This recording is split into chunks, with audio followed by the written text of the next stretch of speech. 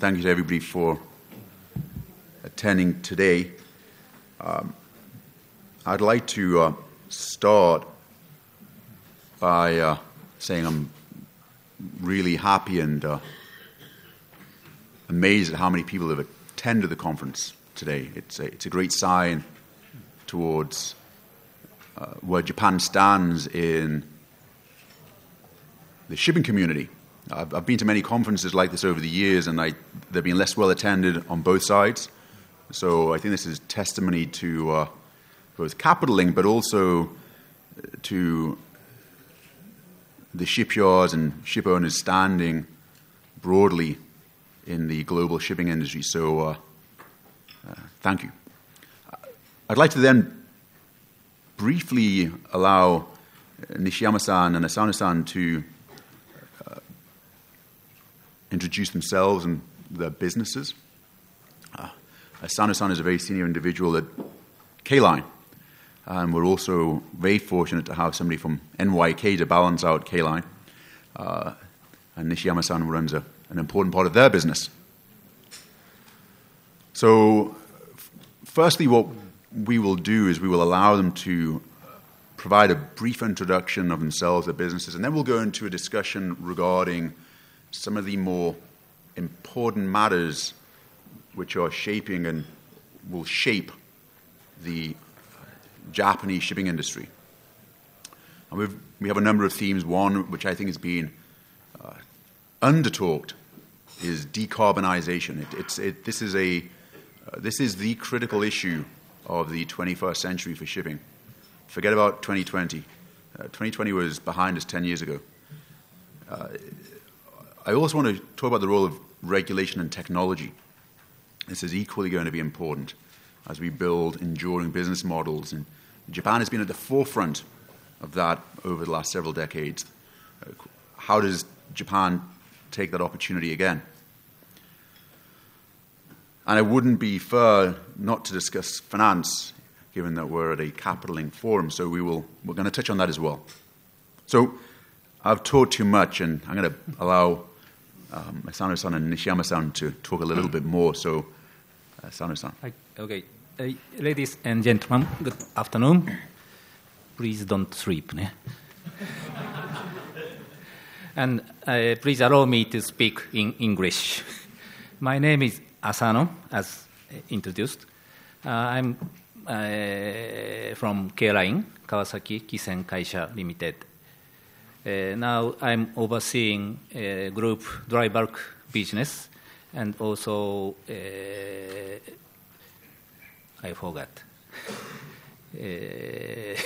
seafarer technology and also environment units.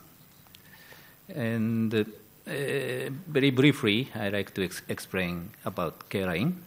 K-Line has just celebrated 100 years anniversary in last month, April. Now we joined 100 years club after NYK MOL.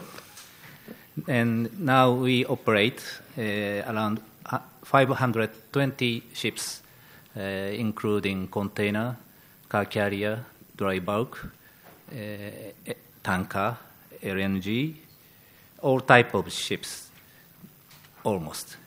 And my role is to oversee dry bulk.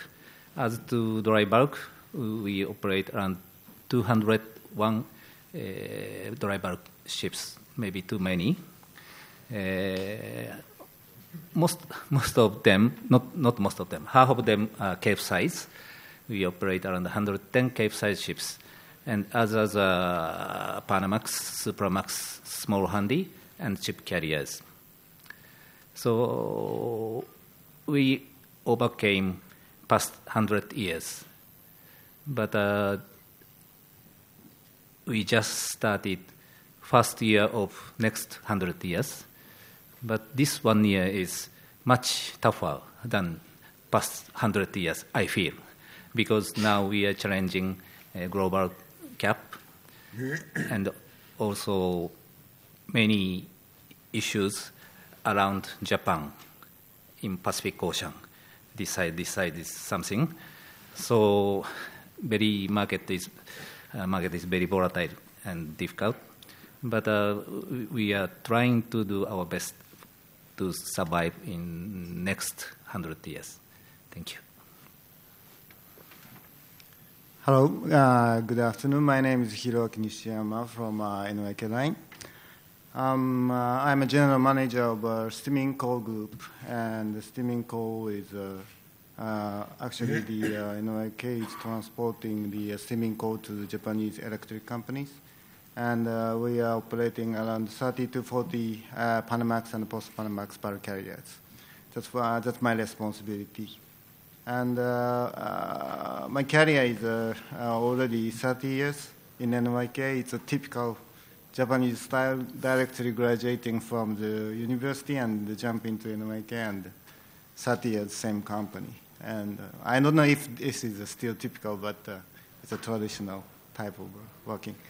And in these 30 years, I experienced 15 years container liner business, and 10 years in LNG, and 3 years corporate management, and 2 years in the bulkers. So in bulkers, I'm just 2 years in here. And let me introduce the NYK a little bit. NYK is also a shipping company, and we also have more than 100 years history in this shipping. And actually, now we are operating around 750 vessels. And also we have around 600 logistics sites in the worldwide. And we are also owning the around 12 Boeing 747 as a cargo freighter. So I can say that NYK is a kind of not only the shipping company, but more like logistics and shipping companies. And I hope that our business model itself is fit to the new challenges like decarbonization and digitalization. That will also be a kind of a drive for us to go for the next 100 years. Thank you. Thanks very much for those introductions. Again, just to underline, I think what Asano-san said, the next 100 years are incredibly important. And just as a précis to some of the questions that we're going to talk about, when my family, we had a sailing shipping business in the 1880s, 1890s, which was during a very interesting time because it was just as we were moving from sail to steam. And we unfortunately lost that specific business. It didn't move quick enough. They carried on raising sails when they probably should have been putting coal into the boilers.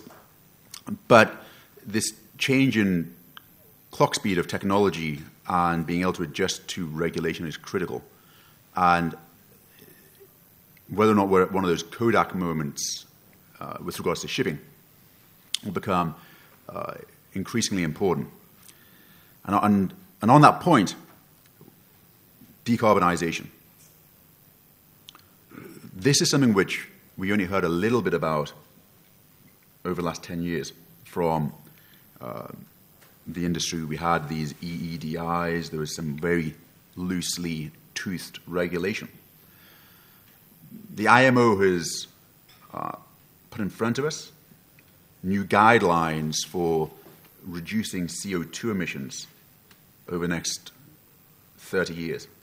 And these are industry-changing goals, which we're not necessarily all prepared for.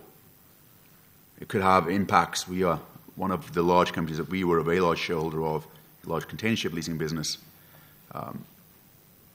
They consume a lot of fuel. If you have carbon taxes, could affect residual values, could affect lease rates, large value impacts. So how is Japanese business going to adjust to these potential threats? Or do they see it as an opportunity to be at the forefront of ship innovation, technological change? But that carries risks too. You could be too early. So as you think of a roadmap for NYK and for K-Line, how does that look for you given this decarbonization future? So, or other operators even? As operators, 2050 is too far from now. You agree? So maybe I'm not arriving at that time. But your children might. Me too.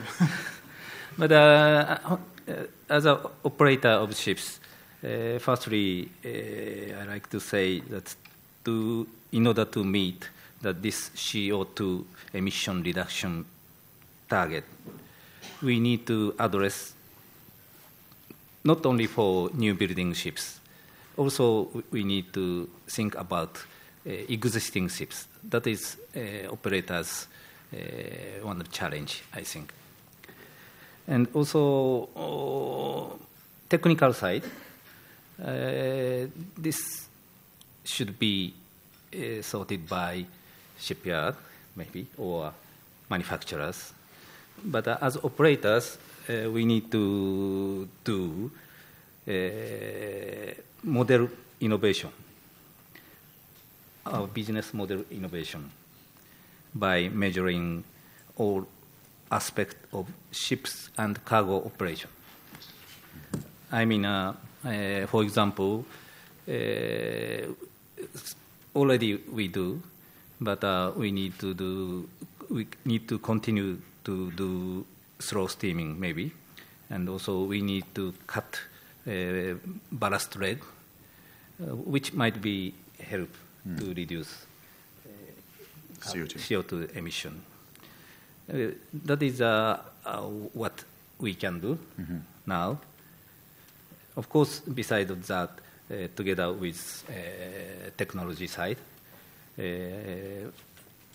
using and having our long history and experience, we like to deal with shipyard manufacturers to reduce emissions. Is this answer for you? Yeah, I thank you for that, Asano-san. And I may come back to you because I think really the challenge is so huge for us going forward that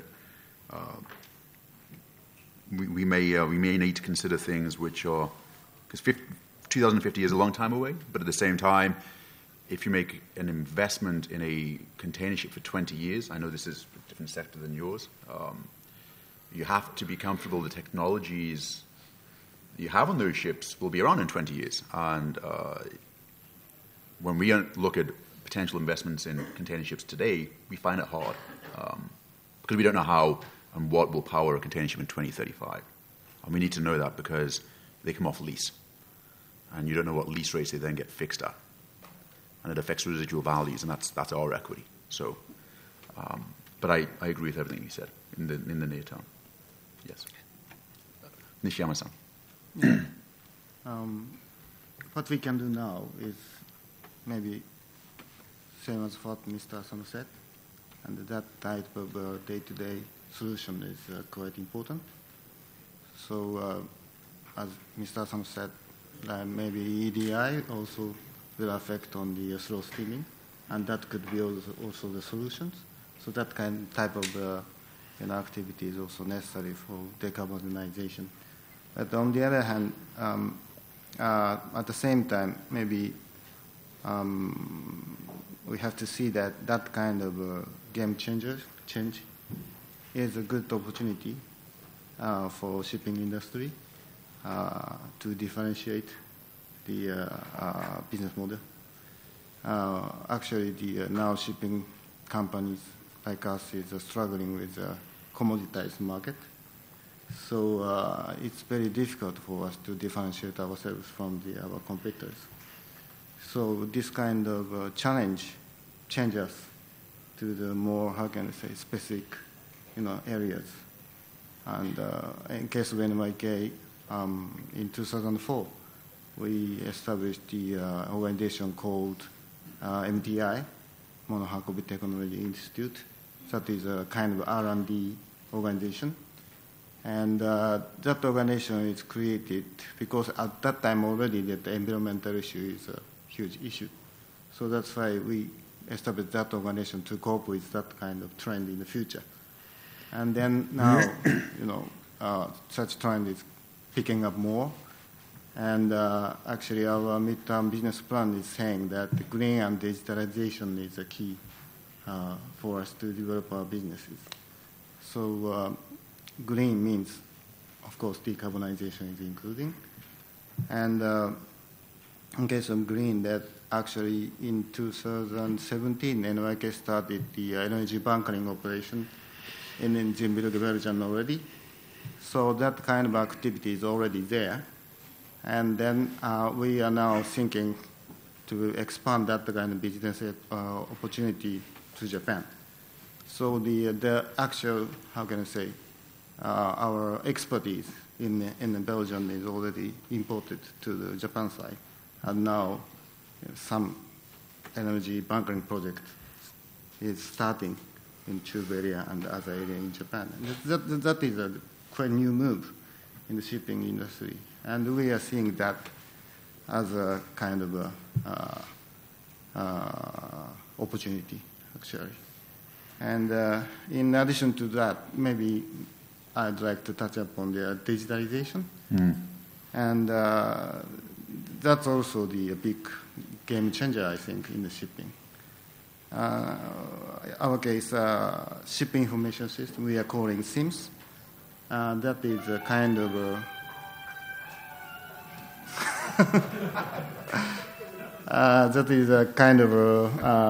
a system which can get the big data from the ships, and we analyze it, and then we use that data for the optimum operation.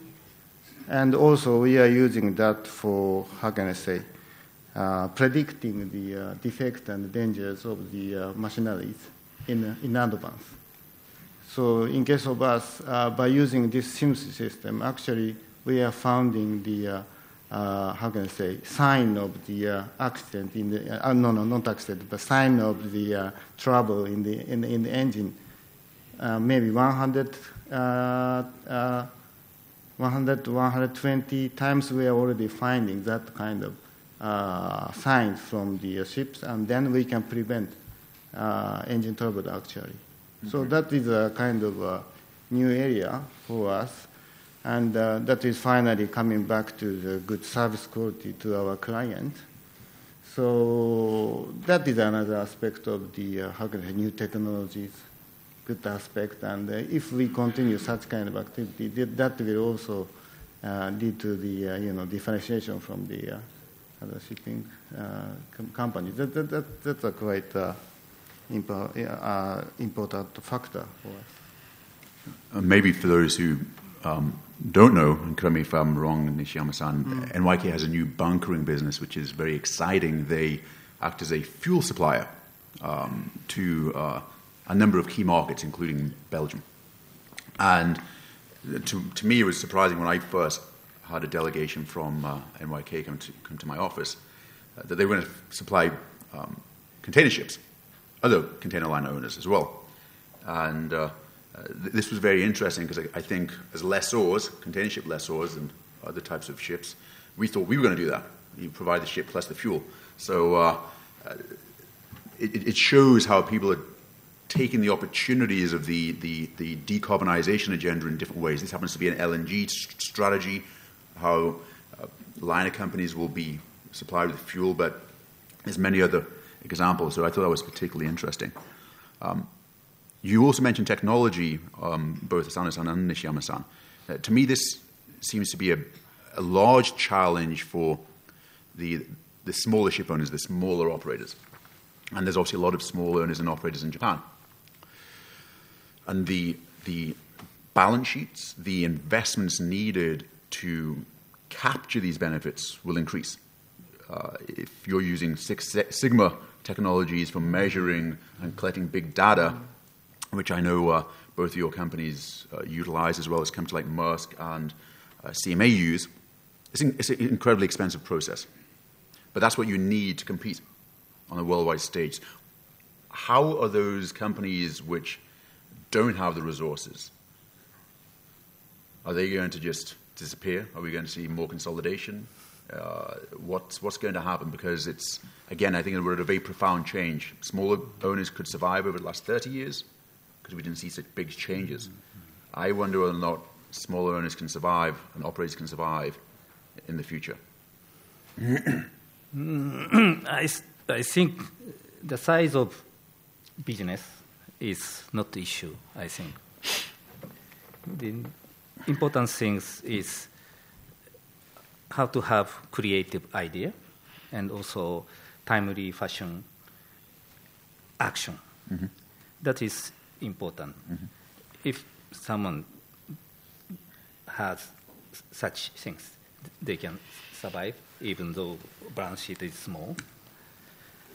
And also, I don't want to eliminate of friendly competition among companies. Fair competition should be there. So that is second point.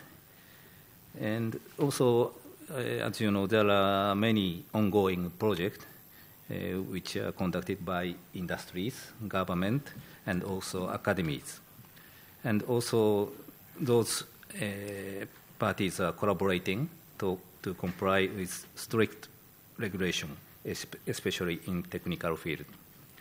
So in such circumstances, even though smaller shipping company need to take action with creative idea and quickly react those things to survive. Mm-hmm. That's all. Thank you for that. Do you think there's a role in Nishiyama-san as well for this small owner and operator? You believe that we're going to have the flexibility, the creativity to be nimble enough to survive, or are we looking at a cliff? I think actually Japan has a very thick industrial base in the shipping sectors. And at the last sessions, discussion was there already, and so Japanese shipping sector is quite strong already. Mm-hmm.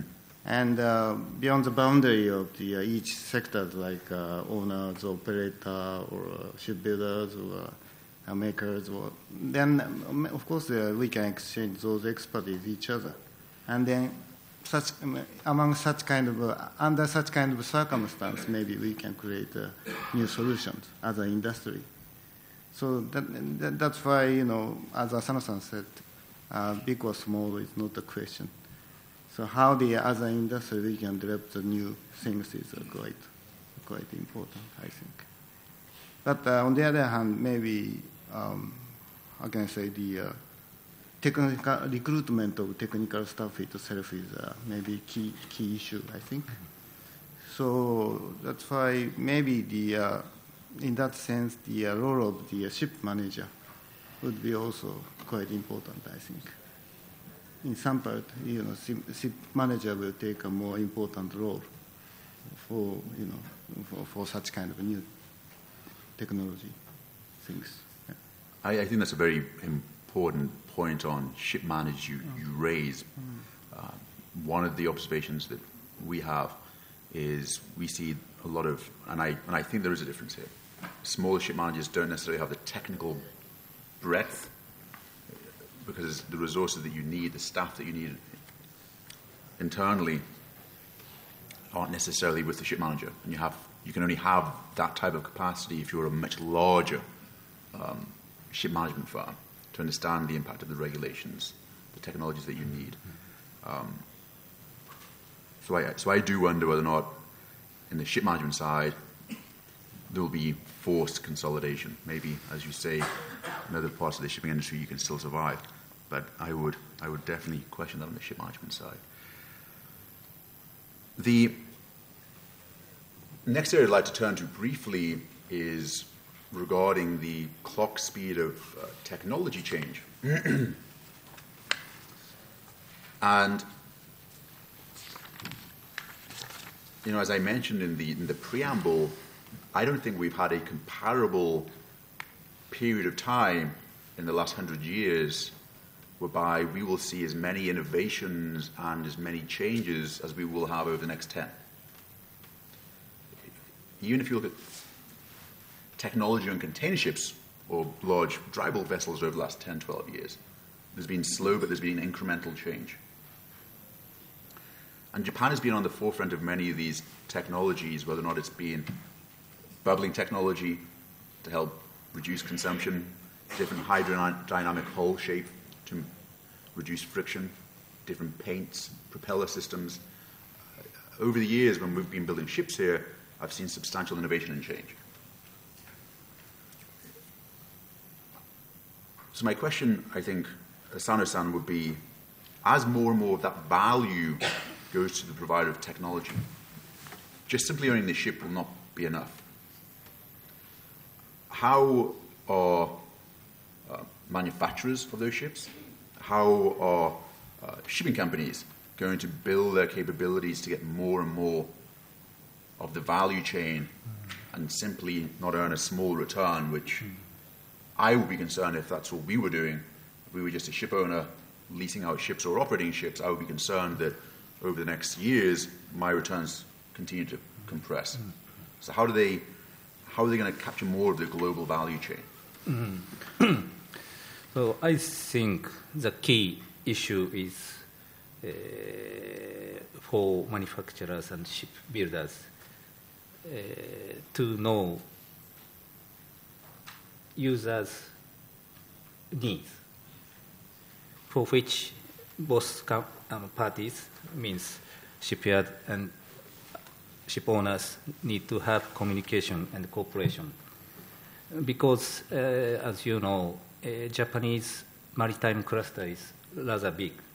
If my memory is correct, around 700 ships are involved in our cluster, consist of 2,500 ocean-going ships and also 4,500 coastal ships. And also, as I said, our operator owner has more than 100 years history where we accumulated safety navigation measures. And also now we have in total 700 ships operating where we can have big data. Those things are very important to think about next generation ships and also new technology. That is my thought. Yeah. Do you think big data is sort of going to revolutionize? Because these are very you have to be an operator to capture this benefit. Yes. Not a great story if you're just an owner. It means that more and more value passes to the operator, leveraging big data. Do you see the same future as Asano-san? I have definitely the same opinion with Mr. Asano. And actually, 1 year ago, the organization called ShipDC is established in Japan. And that is a quite open forum. And actually 60 companies already joining there. And that is a quite unique platform because it's nothing to do with the did it by one makers or something, but all players can getting together and they exchange the data and they decide the rule. So it's a quite open platform. So this is a little bit different from what we are having in Europe, and many data is better always. So that's why this kind of we have a kind of how can I say a good base to having this kind of forum in Japan because we have good clusters in Japan. So this is one of the examples. But we as an operator and ship owners, we are really expecting to having a good solution by having such kind of clusters, and a good forum to exchange the data and develop the new technologies. That's where we are really looking forward to having something new from there. I think a lot of, probably for the European colleagues here today, they probably don't necessarily see those clusters. Or we don't see them as much in Europe. It is a key differentiating factor of whether or not it's China or Japan. You have these sharing of information and sharing of ideas amongst the business community. And I very much, I agree. I see that as a key differentiating factor which will drive Japanese business. And maybe it's also something which colleagues in Europe can learn from. One of the areas I'll finish up with, because I know we're coming close to the end of our time today, relates to the financial system. And for the longest time, the Japanese banking community, the leasing community, has been a wonderful source of a wonderful capability for the Japanese industry. It provides cost-competitive capital, flexible capital, capital you work together as an industry. Do you think that, and I'm going to be careful with my words, do you think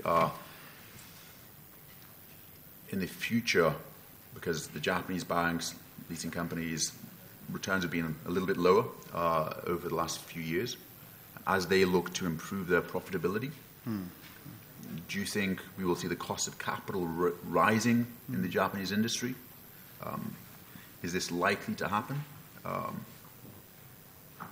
Will this negatively impact your businesses? How will you navigate this? And I know there's a lot of banking friends in the audience, so we're going to ask them to put their fingers in their ears for a few minutes. Yeah, basically, I don't think so. I think Japanese financing system can keep competitive financing, I think. But as a fact, in the past few years, because of depressed shipping market, our Japanese operators could not deal with new building program. But in the other hand, Japanese ship owner, they need to replace their old ships with new ships because of tax issue, whatever. Then for Japanese finance company, it was inevitable to go for overseas project by Japanese owners. That is quite natural. But I think this is not creating incompetitiveness of Japanese financing company, because project for foreign company does not mean higher profit. You can get difficult. Sorry. So anyway, my answer is Japanese ship finance will keep competitiveness for Japanese owners when we come back. I hope so. So that sounds like a message to everybody in the audience. Nishiyama-san, we have a minute. Yeah, I also have the same view, but the return rate, interest rate is depend on the credit risk of the borrower. So unless the credit risk of Japanese company like us is deteriorated, I do not think that the finance cost for Japan will rise due to the impact of the overseas lending rate. And maybe Japanese bank will gradually pull out from low return project in Japan, but of course I believe that they are having their own portfolio. So maybe the credit risk and